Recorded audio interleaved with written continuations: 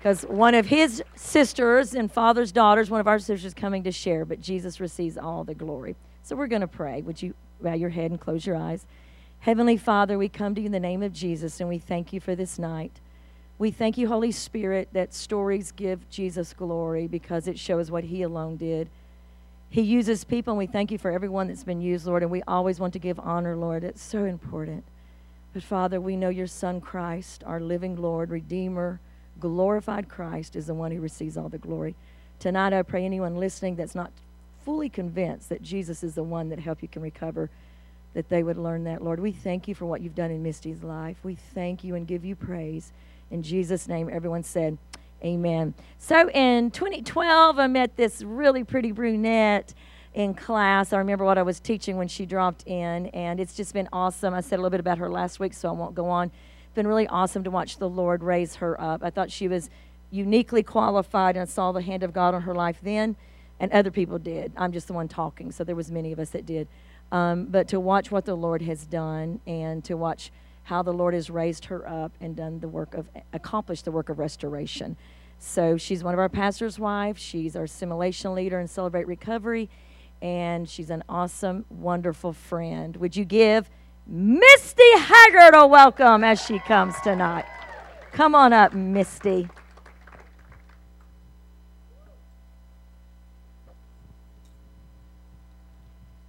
Okay, I'm going to try not to shake too hard or be too nervous or talk too fast so everyone can follow. And my husband's sitting in the front row. But my name is Misty Haggard, and I am a child of God. I have exactly 5 years, 6 months. I actually have an app to help me tell how long I have. And 1,000 days, 2,015 days, 5 years, 6 months, 1 week, 19 hours, and 21 minutes. And yes, they have an app for that, so you can keep up with it. And if you're feeling discouraged or having a day like I am where I'm kind of like nervous, let me look how many days. I have 2,000 days that I made it that I chose not to use. So my verse for tonight is, Child of God, as Pastor Rhonda said, see what great love the Father has lavished on us that we should be called children of God. And that's 1 John 3:1, which I think is an excellent verse, and that really shows the glory of God. My husband, Pastor Todd, he has been an amazing, amazing force in my recovery. He's such an encourager. He's such an example. You know, not everyone can do 5 years, but with a pastor as your partner makes it a lot easier. So here's the picture of me and Pastor Todd. This is our cruise that we did this year, because only with God, because I never thought I'd be a person going on a cruise. But that's us on our cruise. And the lipstick mark sort of cover up some eyeliner that got a little runny. So, you know, I learned that from Pastor Rhonda. She's so good just to point out flaws, and that God is still glorious in it. So I was born, first picture, Austin, in Kentucky, a little small town called Pikeville. I think they do have a Buffalo Wild Wings now, so that's really cool, moving up in the world. This is my father. I come from a military household, and my little brother. I was born in this little hospital, and my mom was a nurse, and my dad worked in the coal mines. But I think it was about 1980 or so, the coal mines went on strike, so my dad went from reserve to full-time Army Ranger. He was Special Forces, Army Ranger. That's his little shirt he has, jumping out of airplanes. And we moved to we lived in this trailer. My parents brought me home from the hospital, in this little trailer that my parents had bought. And it was a yellow nursery. I see the pictures in Pooh Bear. You know, little Pooh Bear, I guess, was famous back then even. And we lived right above my grandmother, and she took care of me while my mom nursed, and my dad worked in the coal mines. And then a few years later, this is the picture in Boston, Massachusetts, where me and my brother were sitting with my dad. And I had a pretty normal childhood, I guess. My parents worked a lot. We were with babysitters quite a bit, but I think that's pretty typical for today's society, where American parents have to work. Usually 2 incomes are what is required. So I was in all kinds of sports and activities. I'm very sanguine personality. I love to do everything. You know, I love to sign up, but then kind of forget what I sign up for. That's pretty common of me. I get really excited about it, though. So I did baton twirling, do the little modeling thing where you get the clothes on sale if you walk the runway at the mall, and you learn how to sit and eat properly.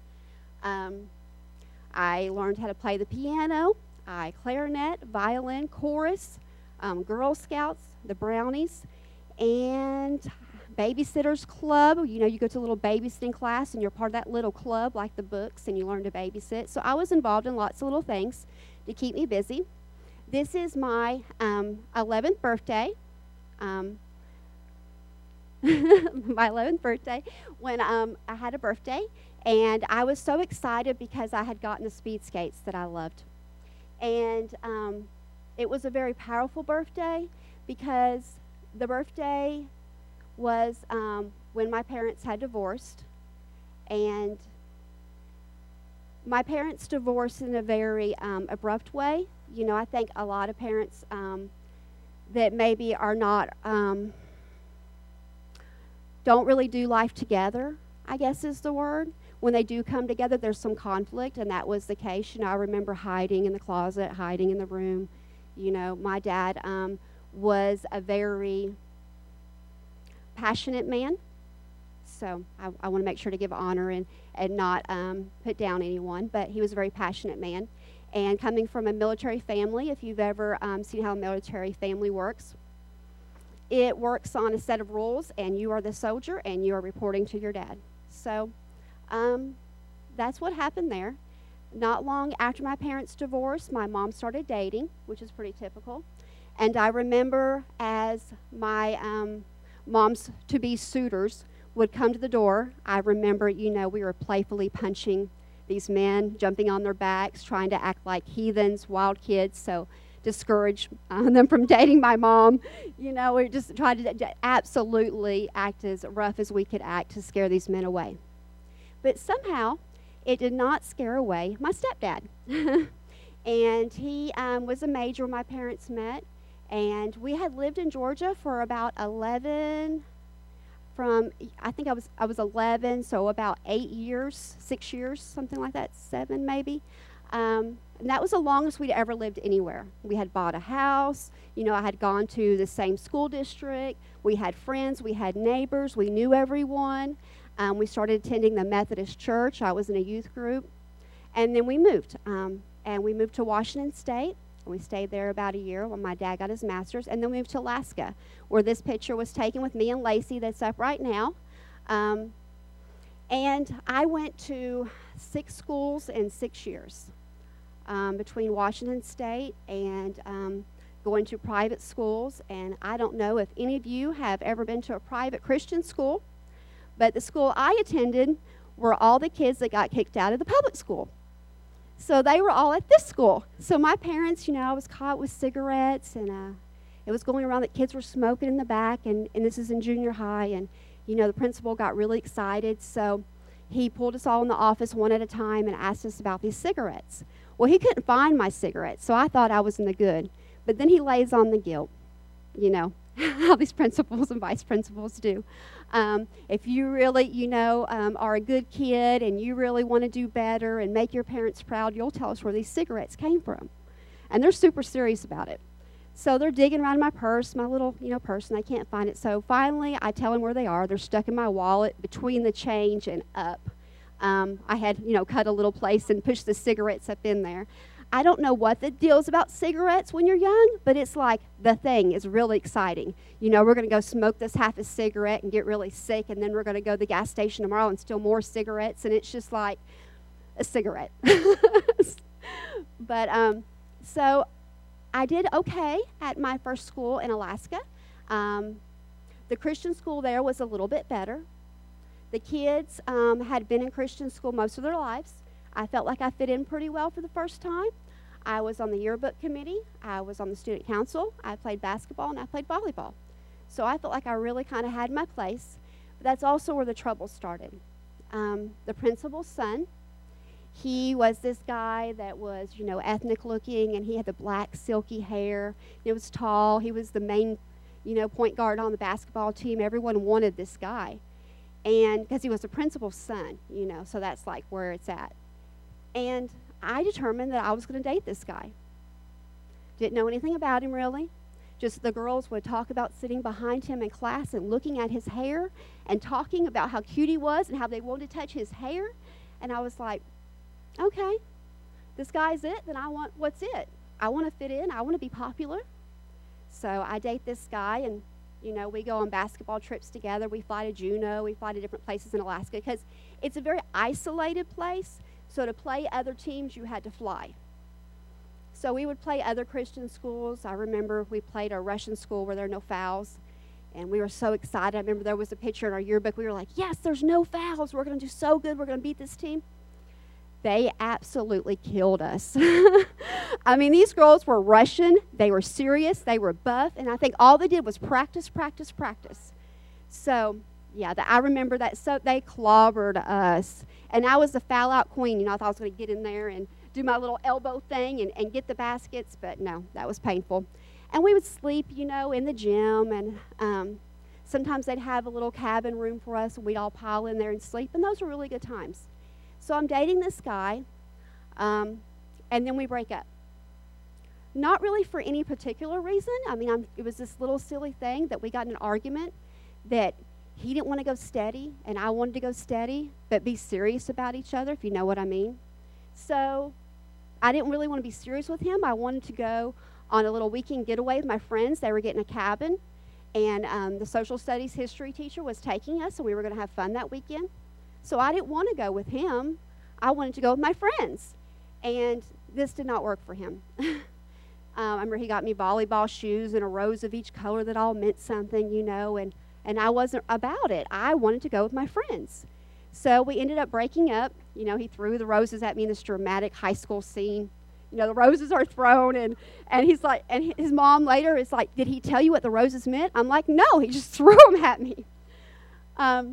So after this incident, I really felt like that was a turning point because I don't know what was going on in my mind other than I broke up with this guy and now my world is over. I cannot go back to school. I am not going to have any friends. This is the end of my life. So I go home that night. I get in his soccer shirt and soccer pants.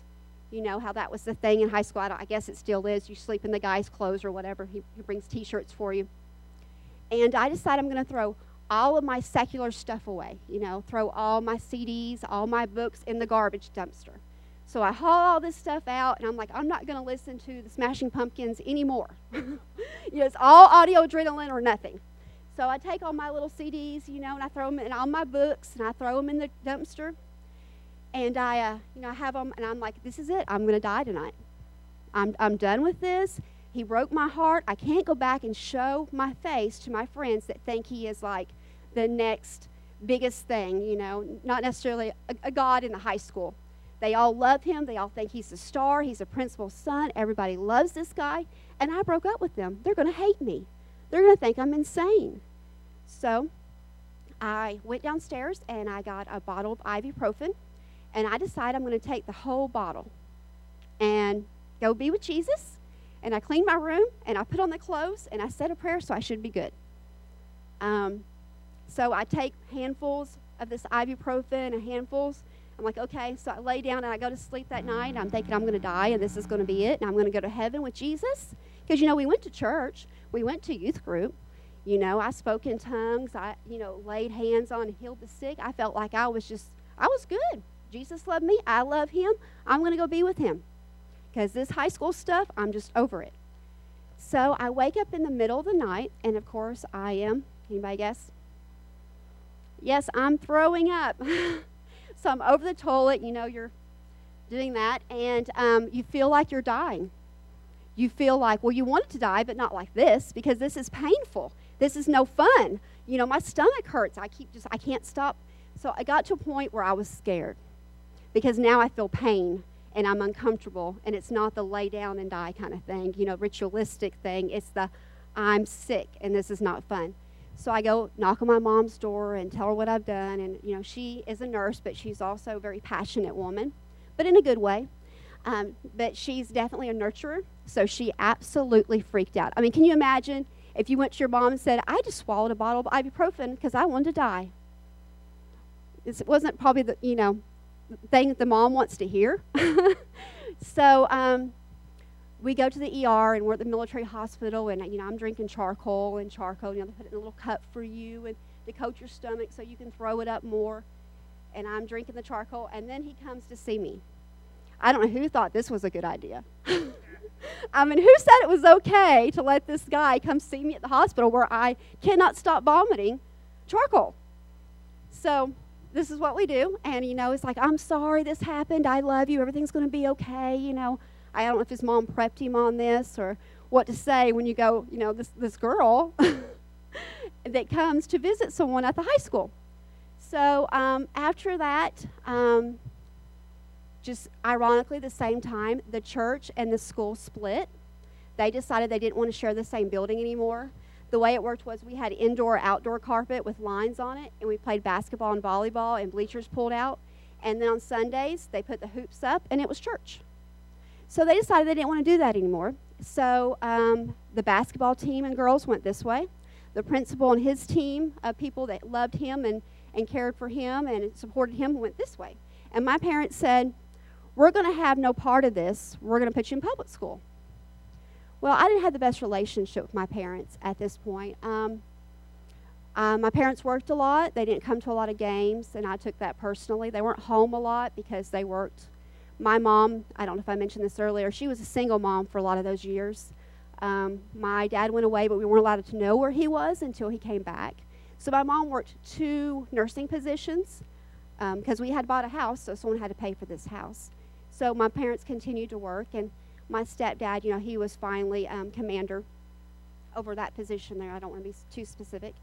So they were always gone, as parents, have to be. So I had a lot of time on my hands. So I decided that the 2-page list of rules printed up was too much for me. And I wasn't going to listen to them anymore. I wasn't going to have 20-minute phone calls 3 times a day. I wasn't going to do all my homework before I watched HGTV and the news because we had channels blocked. I wasn't going to do these chores that they wanted me to do before I could go have fun. So I decided I was going to do what I wanted to do. So I just started leaving whenever I wanted to leave. Middle of the night, middle of the day, I'd stay gone for a few days. I met some guys in a barracks. Thank God nothing happened there because that's kind of a dangerous situation to decide you're going to go hide in the barracks with some guy you just met somewhere. This friend that I had was in the picture there, and I thought she was a great person at the time. And I'm sure she's doing great now. I don't know, but I'm sure she's doing wonderfully now. I don't know. But she decided that I was going to move in with her, and I just wasn't going to go to school for 3 months. I mean, I decided to. I mean, why should I go to school? I don't have to go to school. No one's making me go to school. So I will just stay at her house, and she goes to a different school in a different school district, and I'll just hang out at her house. Her mom's got a carton of cigarettes, Coca-Cola, Pepsi, whatever it was, food's there, and her mom's never home because she's at her boyfriend's house. So this is cool. I have a house to myself, and we're going to do whatever we want. So this went on for about 3 months. I'm running here, running there, meeting guys, dating a guy that worked in a strip club because I thought that was so cool to go pick him up in front of a strip club that I wasn't even allowed in because I wasn't of age. And that came to a head one night when there was a situation where I feared for my life. I was lucky that a nice girl stepped in, where guys were drunk. And so it kind of scared me. So I said, okay, well, if I really want to get out of this situation, I really can't do that anymore because that's kind of scary. So I guess I'll graduate and have my own life and have my own apartment. Then I can do whatever I want. My parents can never come get me or tell me what to do. So I buckled down, going from private school to public school. My parents and the vice principal had to sit down and told me I was a big fish in a little sea, and now I was a little fish in a big sea. And if I wanted to graduate, I would have to really haul bottom because it looked like it was pretty impossible.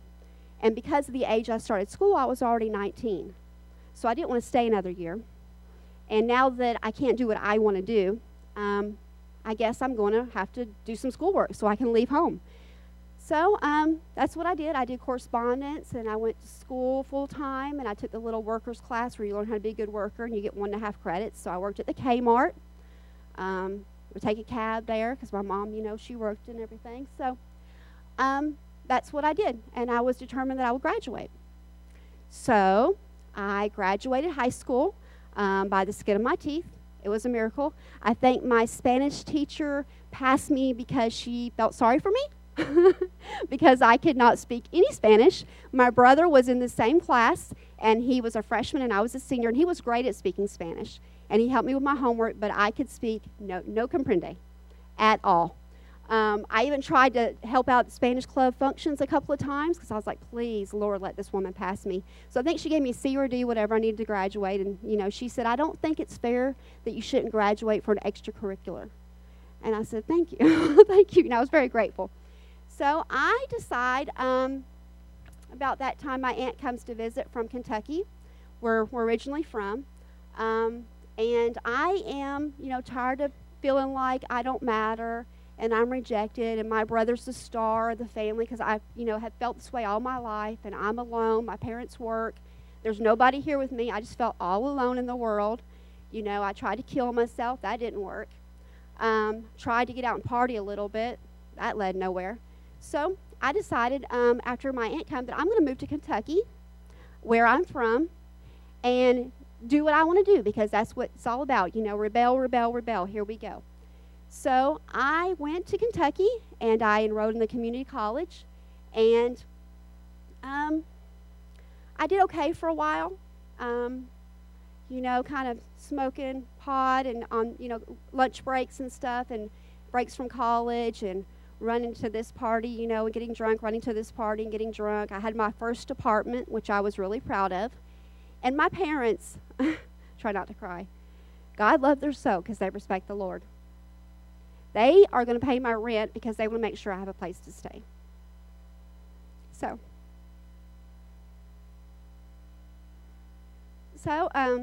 in rebellion, I started having a guy live with me because that's what I was going to do. I was going to rebel. They're trying to help me and encourage me to finish school, and I decide I'm going to have a guy live with me. And when they find out about this, because I have to tell them, I braggingly tell them when I go visit them that I have a guy living with me, and no, he's not going to move out. We're going to get married. And she's like, you're going to get married? I'm like, maybe. So she said, well, then we're not going to pay the rent. I mean, what parent would pay the rent to have some guy live with them? So we moved in with his parents. And, looking back at this time, I realized that everything my parents represented, going to church, tithing, that's something that was always in our home, was never a question, 10%. Never, you honor God in all you do. Working jobs, paying a house payment, having a stable home, those things, those are, in my mind, everything I didn't want. They were strict, they were mean, they didn't love me, and I really think that I felt like my parents did not love me, and they did not want what was best for me. I had this in my mind, and you could not convince me otherwise. So I married the guy that was the most opposite of my parents. So, yes, so he was everything my parents were not. He was not educated. He did not have a home. He did not have a job. He did not go to church. I don't think he'd ever been to church, and he loved to party. So in my mind, he was the perfect guy. So then I get pregnant, and we decide we're going to get married. And my sweet parents, they come to the wedding and help out and bring food. And this is when the addiction kind of starts. So he gets a job because my family, we have to help little Misty Dawn. We have to do something for her. Here she is, just whatever. So he goes and gets a job with my cousin. He's gone all the time on the road. And his friends come over. And so they bring drugs. And so when you're lonely, and this was probably about a week or two after Megan was born, that they bring drugs, and we decide we're going to smoke weed, and do whatever they got. So that's where really my drug use started. And when you're young, you think experimentation is normal. You think everyone does it. This is what people do my age, is they drink, they smoke weed, they use drugs. So that's what we did. I was, I guess, a little postpartum. I'd had a first child. No one was there to really support me. I felt like my husband at the time was gone. And the doctor prescribed to me, when I was in the hospital, Tylox. So these pain medications, sorry, I should probably not say the brand name, were great because I could take them and I wasn't sad anymore. I didn't care that my husband wasn't home. I didn't care that I had this baby, and I had worked in nursery at church and babysat all when I was young, but I had this baby all to myself, and I didn't know what to do.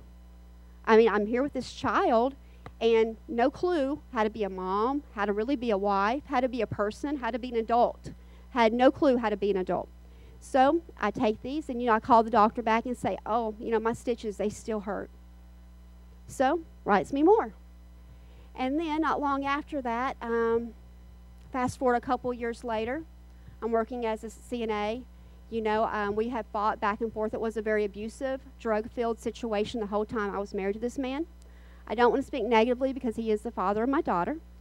But this went on for years. He beat me pretty bad. I'd call my mom in I guess it'd be the only payphone that I can remember, and tell her where I was, and they would call and get me a hotel, and then they would come and get me, and they'd bring me back to their house, wherever they were living at the time. And I'd stay there for a while, and I'd tell them I was going to get a job, and everything was going to be fine. But then I'd go back. And I probably did this about 6-7 times throughout the 6 years we were married.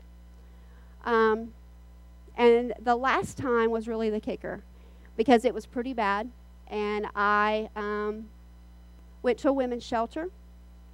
I had gotten a DUI amongst this time and a PI for being so high, but they couldn't figure out what I was high on because I didn't test for alcohol.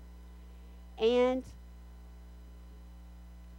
when you're in that state, I'm sure if anyone here has ever done drugs, you're so confused and you're so lost. There's just no other word for it. But you think what you're doing is helping you because it gets you through the next day, the moment. I can remember even years after that, every time I had a feeling that I didn't like, I'm tired this morning, better take my medicine. My foot hurts, to exaggerate, or I'm sad, or the kids are, screaming and fighting, or I have to go do this and I have to go do this. And as long as I take this and smoke this, then I feel okay and life is okay. So of course you want the easy way out. Everyone wants the easy way out because this medicine helps you feel better. So next picture, Austin.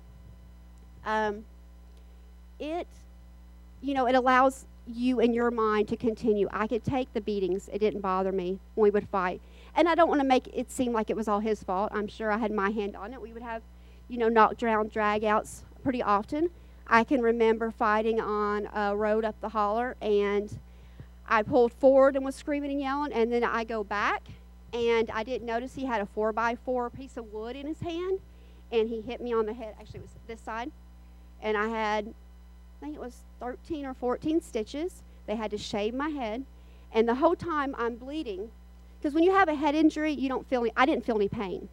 I felt nothing. I was scared because of the blood that just kept pouring. And when I went to the ER, they're trying to get out of me what happened. And I'm like, I think I hit the windshield. I don't really remember. He stopped suddenly, and I hit the windshield. I mean, I'm not going to tell this man that I am with, I'm not going to tell on him. In my mind, I'm not going to rat him out. I'm going to cover for him because that's what good wives do. So as we're going on this road, I keep going back and forth, and I keep going to the doctor. And when you go to the doctor, this is when my daughter, Megan, this is her first birthday. And I remember I invited all my drug friends because they were my real friends, right? And all the family were there, and I want to make sure that she looked perfect and everything looked beautiful, and everything has to be so because appearance is the only thing that matters in my mind, because then no one knows anything is wrong. And then the next picture is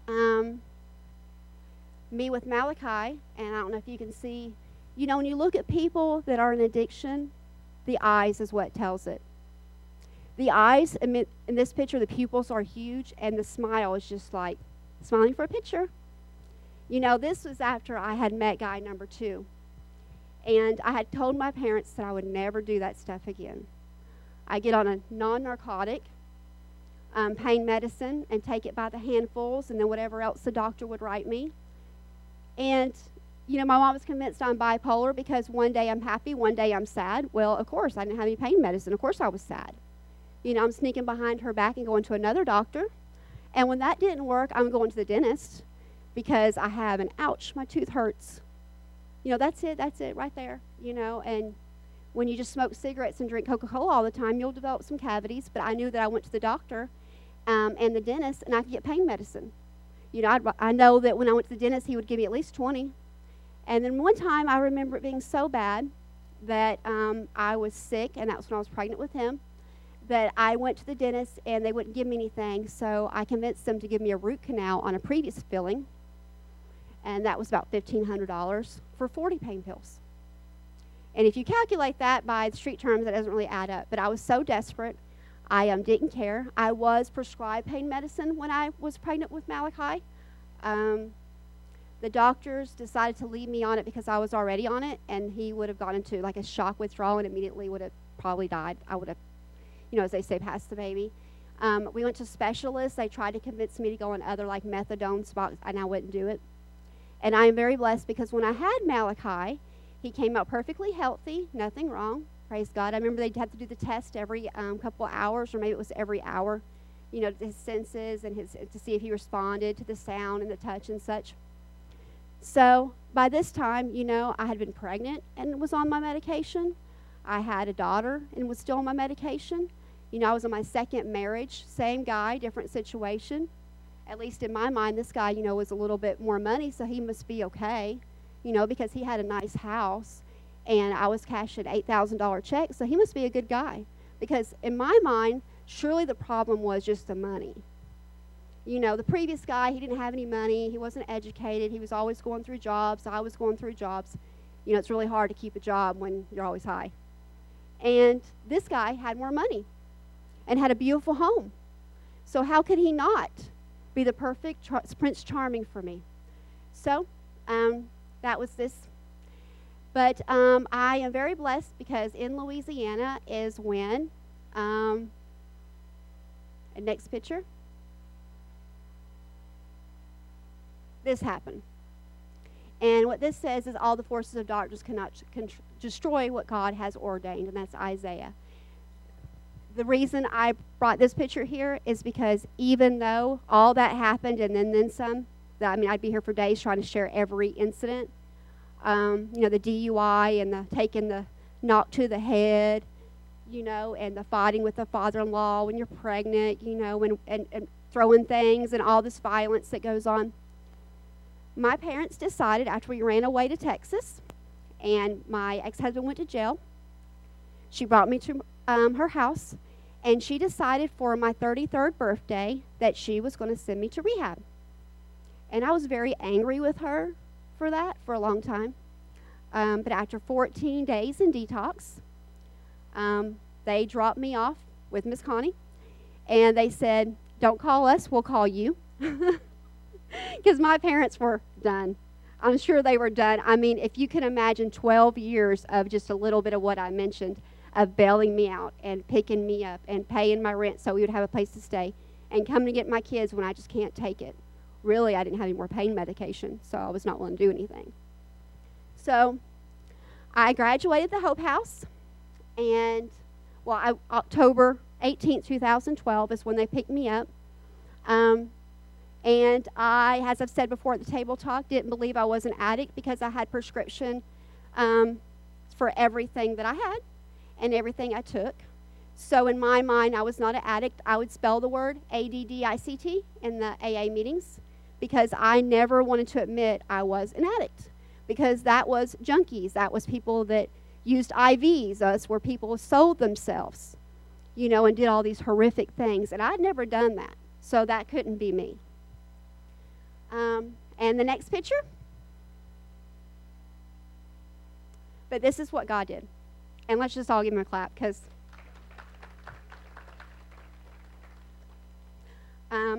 I never thought that I would see these kids again. And those that have walked with me know that I love them But I also know that to pull them again and take them with me was a choice I couldn't make again. You know, I prayed to God that, and I recently shared this in a family meeting with my daughter and my parents,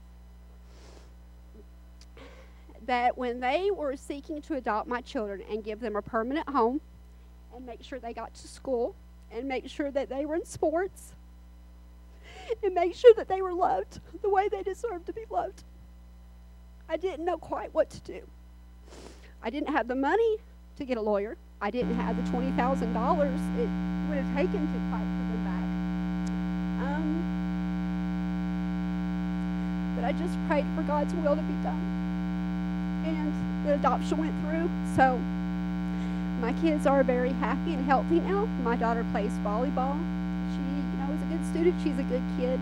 My son does golf and swimming, and my daughter recently told me that he's running track, and he would have won first place, but he lost his shoes, so he got second place.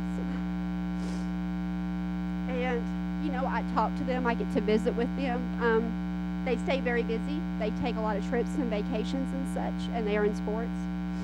But I am just thankful for every day that my parents decided to stop their life and raise my children because of my choices. And then the next picture. Sorry, it's when you lose your children, it's a grieving. It's almost like they're dead. You have to let go that much. So it still hurts. But this Christmas is Christmas Day, or maybe it was Christmas Eve. And we are on my parents' patio, and we are doing s'mores, marshmallows. So give God a hand. Because I never thought I would see this day, where I was invited in my parents' home for one thing. Because I wouldn't let me in my house if I were them. And then the next picture. And this is my wonderful husband, Pastor Todd.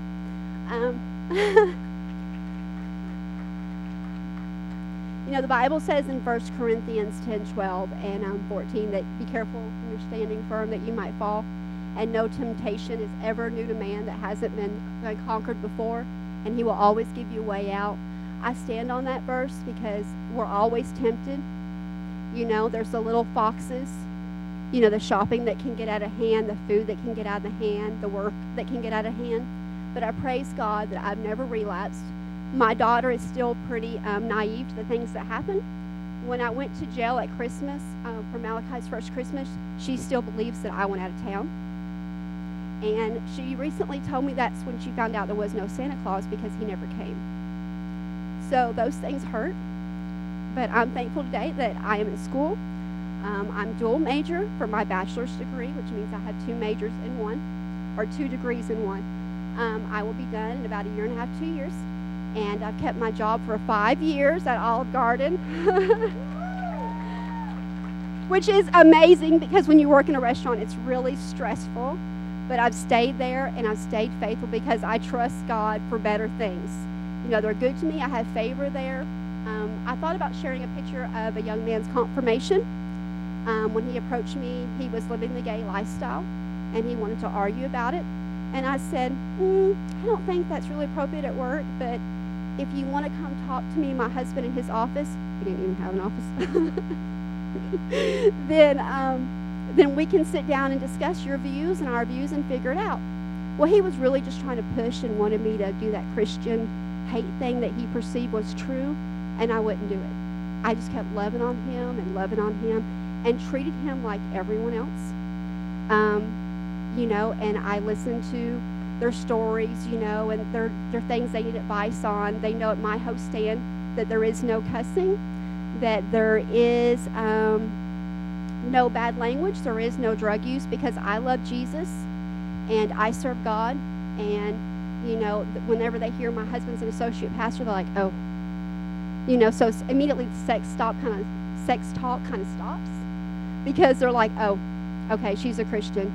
And the biggest compliment I ever received was that someone knew I was a Christian before I told them.